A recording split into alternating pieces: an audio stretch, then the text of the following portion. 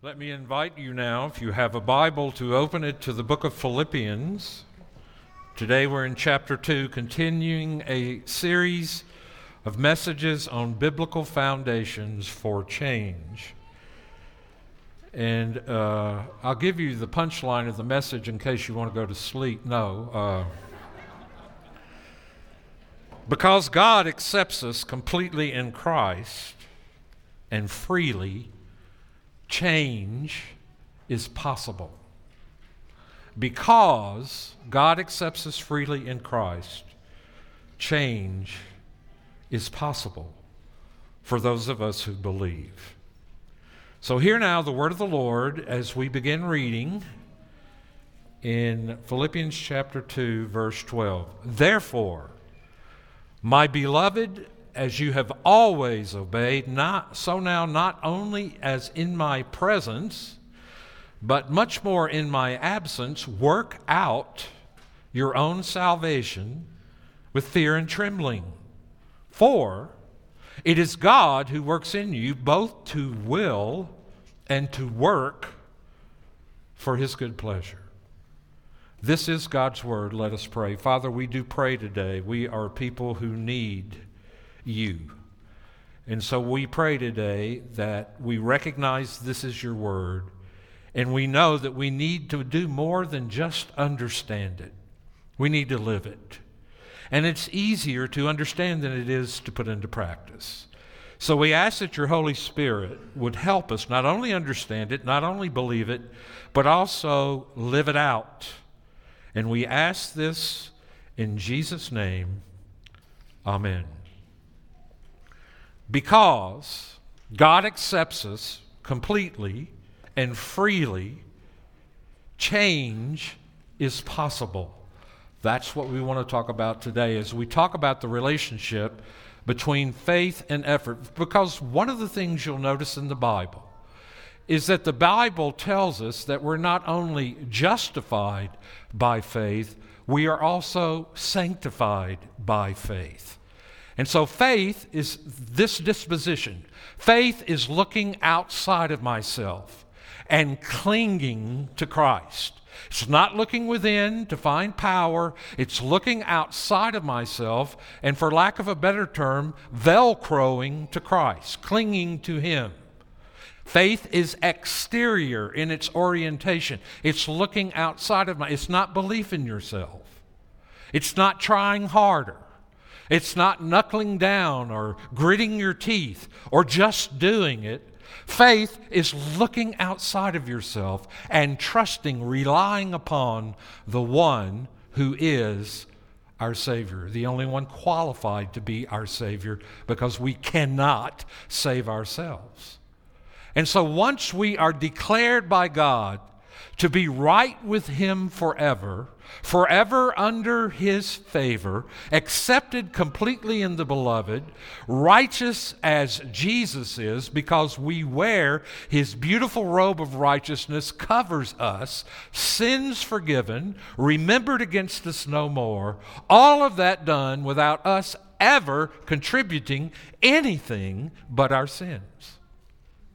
But sanctification is not an event, not a declaration. It is a process. It is a process in which we undergo a relationship with God built upon trust. And because we have been accepted completely by him, we are now freed from our sins and freed from ourselves to pursue holiness. That is our driven attitude as believers in Christ. Every time I move over to this side, which I like to favor, I'm getting feedback right here. So I'm going to turn this down. Okay? I don't know when I became a left-handed preacher, but today I'm over here for a minute. So what I'm trying to tell you is that in the Christian life, we have to learn how to trust Christ daily.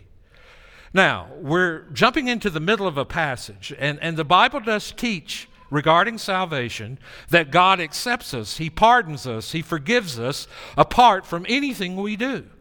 What we do doesn't matter at all in terms of justification, other than repenting of our sins, looking outside of ourselves, and relying completely upon Christ. But because God accepts us, apart from what we do after we've been accepted does matter. It does matter. And what God calls us to, after we have been accepted by Christ, is a life of obedience. A life of obedience. So we're not accepted by God because we try hard to live a new life. We're accepted by God because of what Jesus Christ has done in our place as a substitute. And having been accepted by God through the work of the Lord Jesus Christ, God not only forgives us, but He begins this lifelong process of changing us from one degree of glory to another degree of glory by the Holy Spirit, the Bible says. So change is now possible. And so the reason why the Apostle Paul is so hopeful that we can change as a result of being in union with Christ is because of what these verses teach us. But before we dive into these verses, I want to establish the context of the verses so that they will control the meaning of what we see in terms of these verses. In chapter 1, in verse 27, if you just want to look up the page and check me out, he says, what? Only let your manner of life be worthy of the gospel of Christ, so that whether I come and see you or am absent, I may hear that you're standing firm in one spirit with one mind, striving side by side for the faith of the gospel.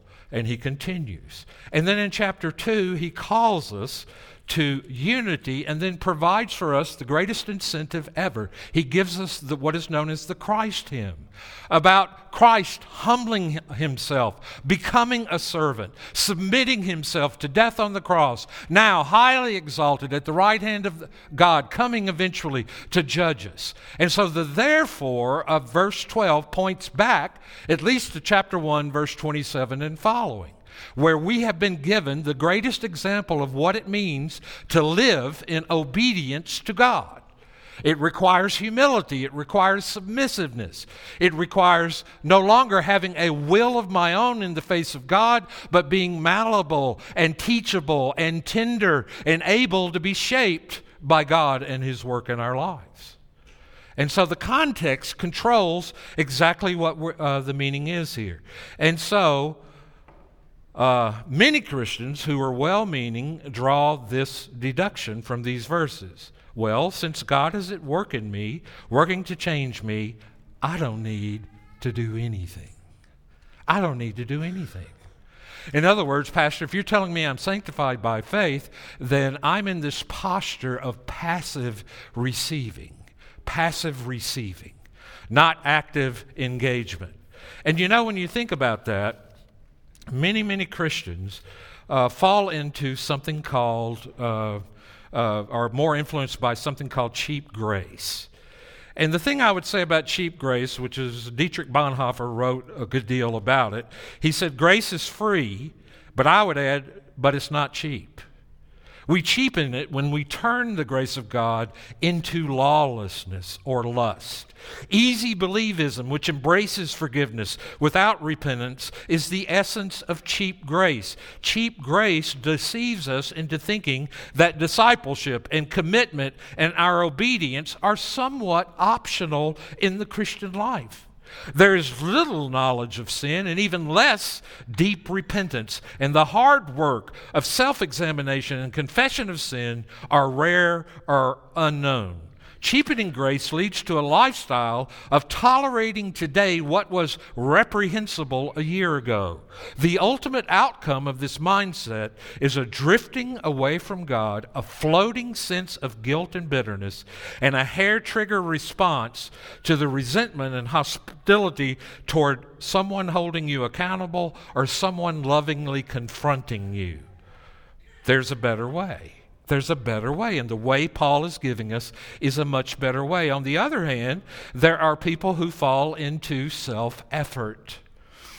And falling into self-effort is the quickest way I know to succumb to the dangers of self-generated effort. Self-generated effort is the number one cause of being a legalist or a Pharisee or a moralist.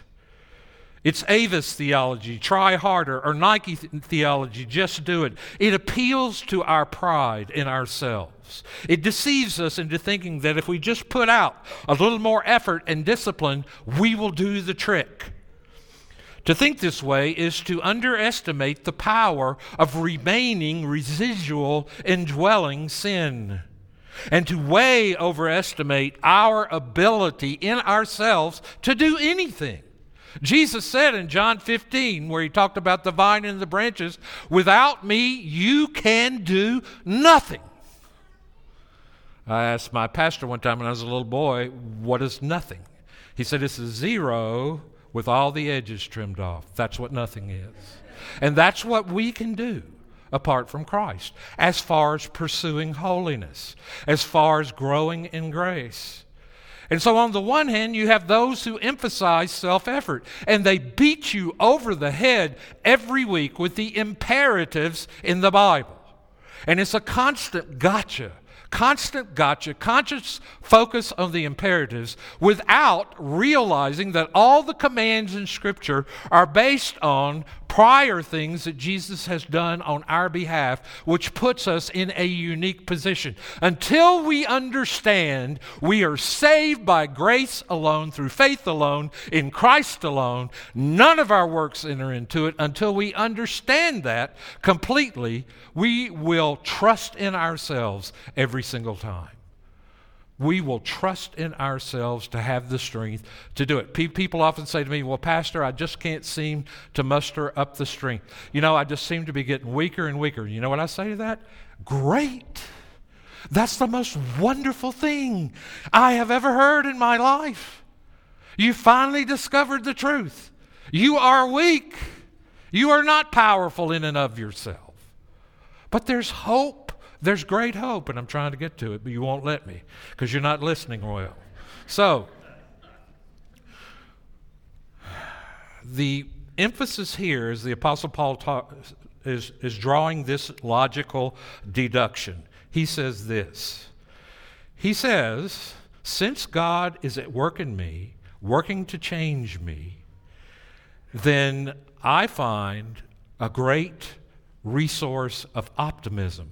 Since God is working in me, I work with hope. Since God is at work in me, it's not that I don't need to work. It is, or use any kind of effort. It is that I work with hope. And so as we think about this passage again, and the whole passage, it's not about justification. This passage is about sanctification. It's about being made like Christ.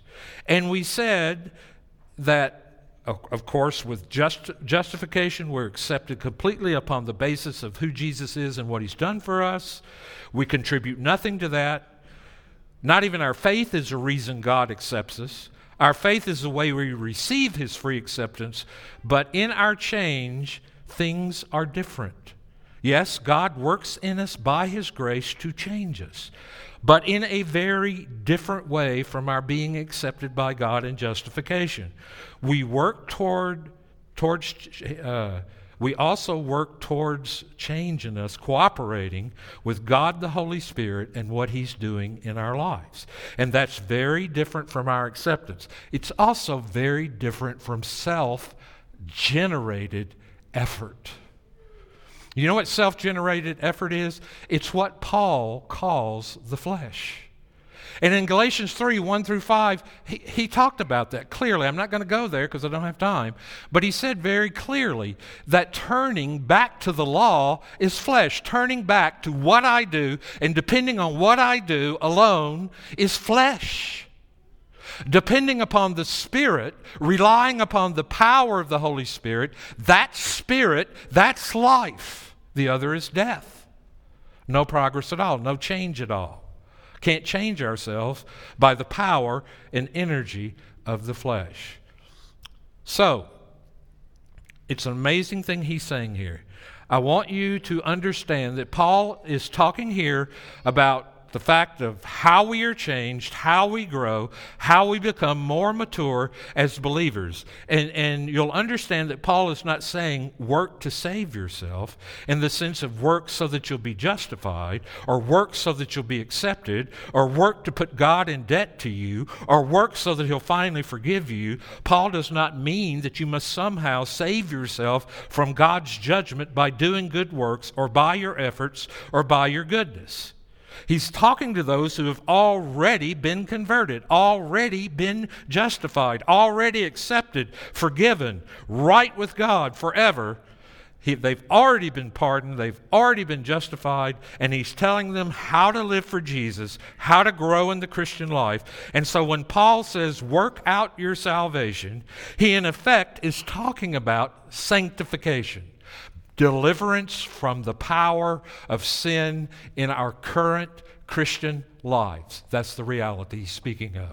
And he tells us in a very powerful verb, work out your salvation. Now, he commends them for their obedience. He said, whether I'm here with you or in my absence, I commend you for your obedience, but you are to work out. That verb, work out, is a very interesting verse. It could be used and has been used to describe working out a math problem. To work out a math problem. I remember when I was in Math 4 in high school, which is sort of pre-calculus, pre-whatever.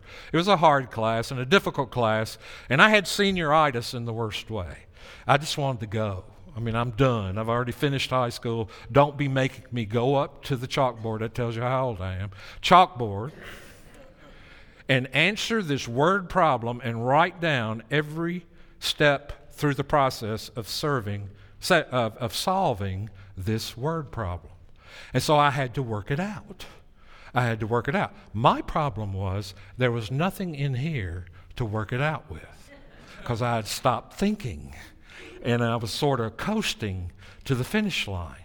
And I remember being embarrassed and humiliated, and he questioned me. And he was sort of an old school kind of teacher. And he was also my neighbor. And he also knew my dad really well. That's what's bad about growing up in a small town. Everybody knows everybody who knows everybody who knows your dad, right? And so he found out about it, but I was totally humiliated in the class, couldn't answer the problem. There were other problems I could answer, but that one I couldn't. I still don't know the answer to it if you were to give it to me today, because I just, zoned. I had a mental breakdown. Or another analogy, way of understanding what this work out means, is working out or cultivating a garden. Some of you, despite all the odds of living in the desert, in this heat, try the best you can in your homes to have gardens. You try to grow flowers, you try to grow plants, you try to grow fruit or whatever. And you put a lot of investment and a lot of energy because you're working out what's already put in there. You have to add to the soil, you have to do all kinds of stuff, but when you get the right stuff going on, you get enough water, you get plenty of sunshine, eventually growth will occur.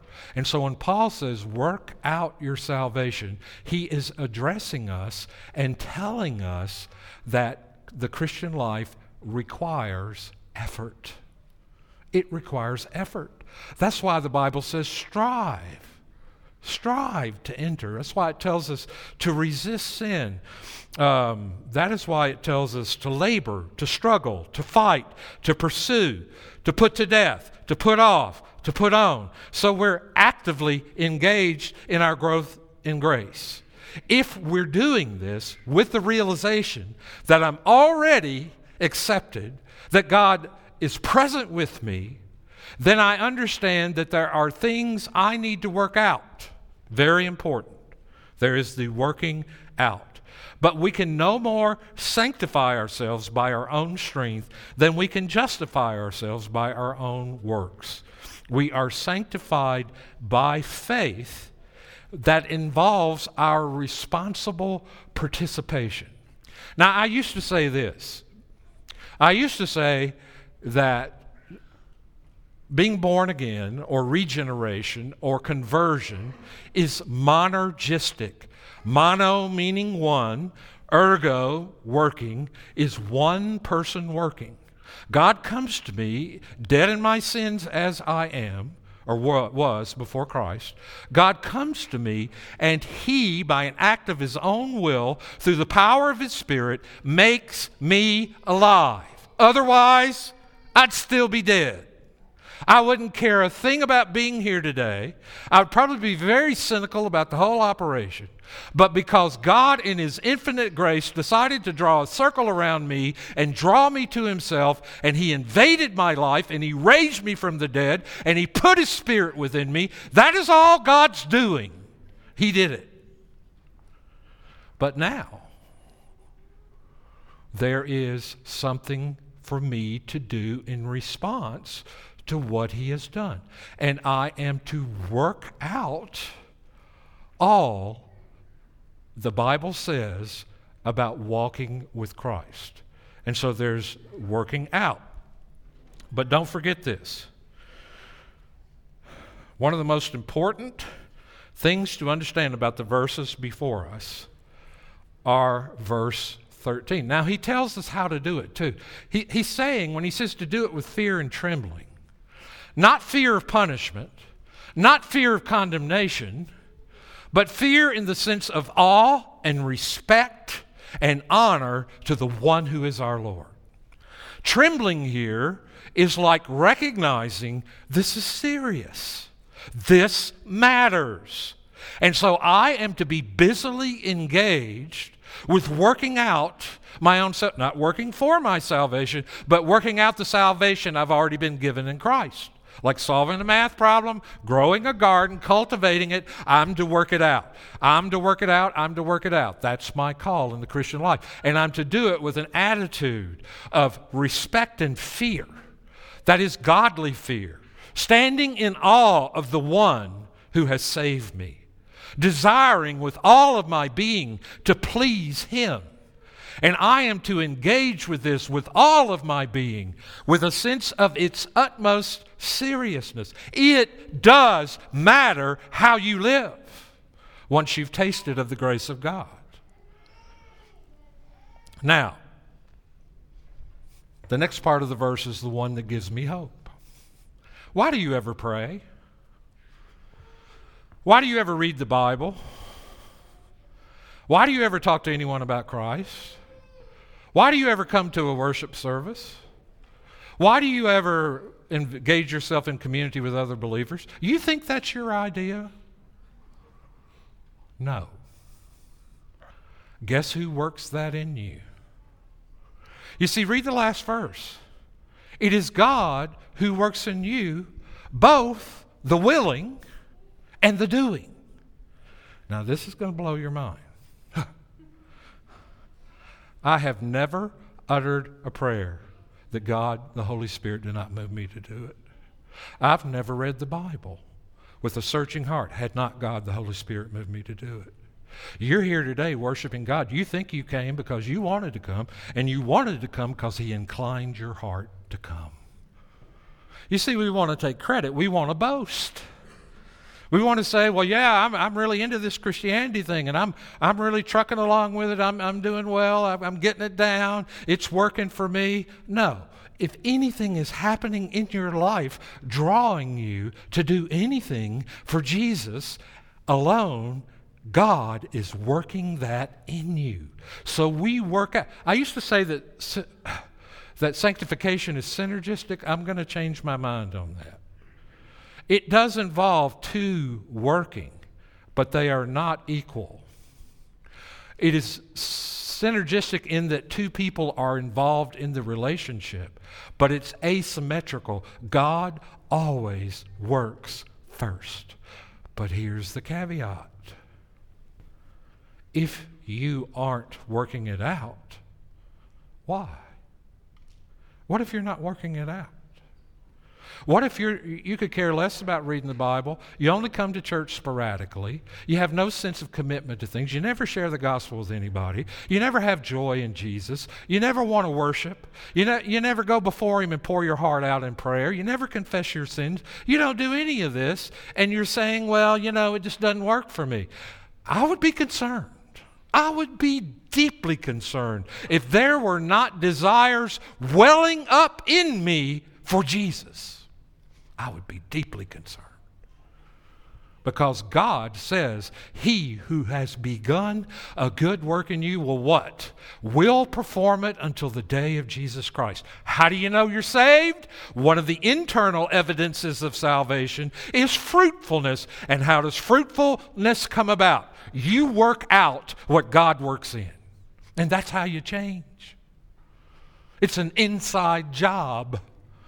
And it's all God's work in us. And we're so prone to take credit for that. We want to be quick to say so. But all of these admonitions in Scripture, let me just take you on a little journey. Follow along with me. It won't last long, I promise. But look in 1 Corinthians chapter 15 and verse 10. I want you to see something. Now, everybody knows 1 Corinthians 15 is the big resurrection chapter. But before we get there, the Apostle Paul says something. In 1 Corinthians 15:9, Paul says this, "For I am the least of the apostles, unworthy to be called an apostle, because I persecuted the church of God." But look closely at verse 10. "But by the grace of God, I am what I am. And His grace toward me was not in vain.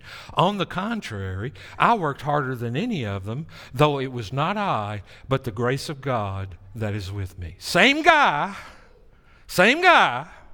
that wrote, "Work out your salvation with fear and trembling, for it is God who works in you both to will and to do His good pleasure."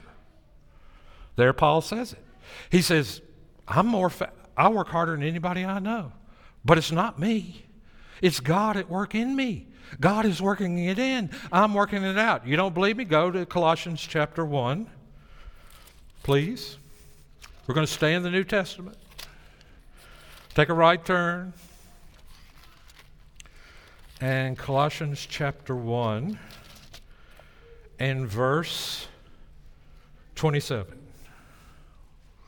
Or actually verse 28. Let's just start at verse 28. Colossians 1:28. "Him we proclaim, warning everyone and teaching everyone with all wisdom, that we may present everyone mature in Christ. For this toil, struggling," Paul says, "with all His energy that He powerfully works in me." I didn't tell you, but the word for works in you is energeo. Energeo. Which means what? Energize. Who is it that energizes? When God works in us, He energizes us to do His pleasure, to seek Him, and to seek His pleasure. And so there Paul says it. I toil, but what's driving me is the energy He powerfully works within me. And I could go to 20 more, but I'll do just one more because it all has to end at some point, doesn't it? Hebrews, the last verse of the book of Hebrews. Chapter 13, next to the last verse. Actually, I'll get it right in a minute. Verse 20. Hebrews 13, verse 20. Look at this again. Now, I'm not making this up. "Now may the God of peace, who brought again from the dead our Lord Jesus Christ, the great shepherd of the sheep, by blood of the eternal covenant, equip you with everything good, that you may do His will, working in us" what? "That which is pleasing in His sight, through Jesus Christ, to whom be glory forever and ever." God energizes us. We work out what He works in. The problem is, if God's promised to do that, if you're accepted in the beloved, if you belong to Him, if He's placed His Spirit within you, it is inevitable that God is at work in you. And that working will issue in what? Effort. This is God-given effort. This is not effort arising from self, because self-effort always has wrong motives. Always. Always. Self-effort is me trying to fix myself. Self-effort is me trying to get glory. Self-effort is me building my record. Self-effort is all about me, me, me. But working out what He works in is effort that is empowered by the Holy Spirit and empowered by what God works in us. And that makes change hopeful. Otherwise, I would say all of you, well, you know, we can all talk about being better people, but forget about it. Not going to happen. I mean, you know, how are you going to do anything? And so some of us tend to err, not err, but err. R.C. Sproul was teaching me in seminary one time, and he said, I know that all of you say to err is human and to forgive is what? Divine. He said, you are wrong. He said, the word is err. Of course, you know what I did? I said, Dr. Sproul, you're playing shortstop for the Pittsburgh Pirates, your favorite team. I'm at bat. I hit a line shot. It rolls right between your legs into the left center field. What happened? You committed an error or an error? He said, I committed an error, but it's err. I looked it up. He's right. At least in some dictionaries. But we tend to fall off one way or the other. Throughout the history of the church, there have been various ways people have sort of missed the point Paul is making here. One of them is called quietism. Quietism is sort of the passive approach to Christianity, which basically could be summarized in the phrase, let go and let God. In other words, you can't do anything. You have no power. You don't even need to try to do anything. What you need to do is just let go and let God have you. And their insistence upon that means you don't even work to use the means of grace to grow. You don't need to do all these things. That just gets in the way of the Holy Spirit working. You just need to let Jesus live His life through you. As if you don't have a personality, as if you don't have a will, as if you don't have a heart. Totally half-truth, heretical teaching. Quietism. Hannah Pearsall Smith, Keswick theology. I could name names, but I won't. If you really want to know, I'll tell you later in private. But you know why I know so much about that teaching? Because I embraced it with all of my heart. If I tell you something's wrong, I know it's wrong because I did it and it didn't work. And then the other one is called pietism. The Lutheran Church never has been that jacked up about sanctification. I'm sorry to say it, but historically they have majored a lot on justification, which is good. But they're a little weak on Luther was not weak on talking about sanctification, but Lutheran theologians have. And so they had a lot of what they call dead orthodoxy in the truth. Dead orthodoxy is holding the right notions of the truth, but those notions of the truth are not actively changing your heart and life. And so there's a lot of dead wood. A lot of nominal Christianity in the Lutheran Church. And so in the 17th century, a movement arose by Jacob Spinner and a few others he wrote Pia Desiderata about being active in the Christian life. And so in reaction to the Lutheran quietism and passivism, they came out pushing pietism. Piety's good, pietism is not. Piety stresses human activity and moral effort. And it comes from the 18th century Germany, which protested the dead orthodoxy at the Lutheran Church. It encouraged a lot of things that were good, such as growth of Bible study groups, and an emphasis upon practical Christianity, and an emphasis upon useless beliefs, which do not lead to good works. But the pietism ended up becoming very insistent upon things like self-discipline, spiritual exercises, and a lot of forms of asceticism, which is basically disciplining the body, thinking you're going to discipline the heart. There was an outward emphasis upon those things. And so, I need to conclude this message. Ooh, it's going to be early today. No, it isn't, because I got a wham doodle of a conclusion here. How are you going to conclude it, Pastor? Well, I'm going to invite you to understand that in the Christian life, we are both active and we are passive. And the passive is we look to God, God works in. The active is we work out what God works in. Christians are active because God stimulates, inclines our hearts to, sovereignly moves us. But by the way, if you're not doing good works in the Christian life, something's wrong. Bad wrong.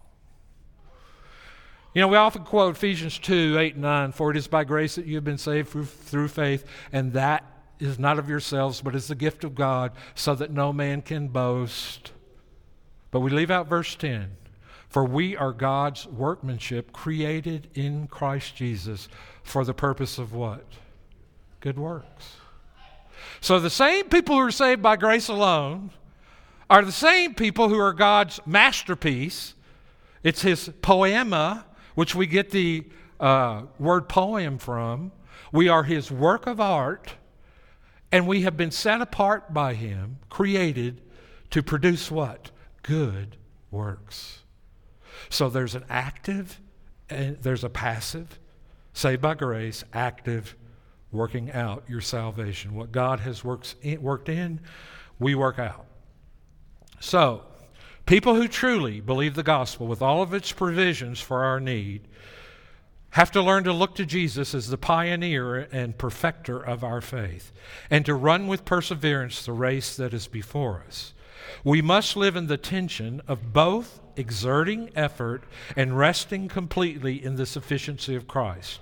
So what does that look like? Well, there are three terms in conclusion that I want to give you that I think are the best way I understand it. They are relaxation, effort, and despair. Now, where did I get that? Did I make it up? I got it from Isaiah 30. Let me read. Isaiah 30:16 informs us that in repentance and rest is our salvation, and in quietness and confidence is our strength. Faith is a response to the forgiveness of sins. It is an act where we step outside of ourselves in all of our experiences and look to the promises that are made to us from outside of us and above us. That's what Luther meant when he talked about alien righteousness. The righteousness I have is not the righteousness I produce, because I can't produce any. The righteousness I have is that which is outside of me. It's alien to me. It's something Christ accomplishes on my behalf. And so, here's what happens in sanctification. In sanctification, it being a process, we surrender to a new reality when we come to Jesus Christ. And that new reality is that we look to the promises He has made from outside and above. It is resting as one who labors and is heavy laden comes to Jesus to find rest for the souls. I believe it means to surrender to a new reality. I am forgiven. I am righteous. I am not alone. I've been adopted into the family. It is an act of both humility and boldness. It is humility because I despair of my own ability to ever attain righteousness. It is an act of boldness because I dare to live contrary to all I feel about myself. I am a sinner and I am righteous at the same time. Simul justus et peccator, Luther would shout. At the same time. But out of relaxing in Jesus, We're always going back to our justification. Part of our sanctification is going back to our justification and getting our bearings. It's understanding who we are. Because I'm going to tell you something that I do. I'm sure none of you have ever done this. But I will often, in the back of my mind, go, God, I deserve better than this because I've been doing the right stuff. How dare you let this happen to me? How dare you let this terrible thing happen to me or my family or my loved ones? Because I deserve better. And then all of a sudden the Holy Spirit goes, think about it, son, for a minute. And then I start thinking about it. Oh, well, I know what I deserve. I deserve to be abandoned forever in hell by God because I have committed cosmic treason against him. That's what I deserve. But when the Holy Spirit takes me back to the gospel, I see what Jesus has done for me. I rest in that. Then out of that resting comes motivational effort. Effort that is Spirit-produced and inspired. And as I engage, attempting to walk with God, to love God with all my heart, soul, mind, and strength, love my neighbor as myself, inevitably I fail. And it leads me to despair, which leads me to repentance. And I think Guy posted this on the internet. I'd heard it before on Facebook. But what repentance is really collapsing in the arms of Jesus. We confuse repentance with its fruits. Repentance is falling into the arms of Jesus, which changes the direction of our lives.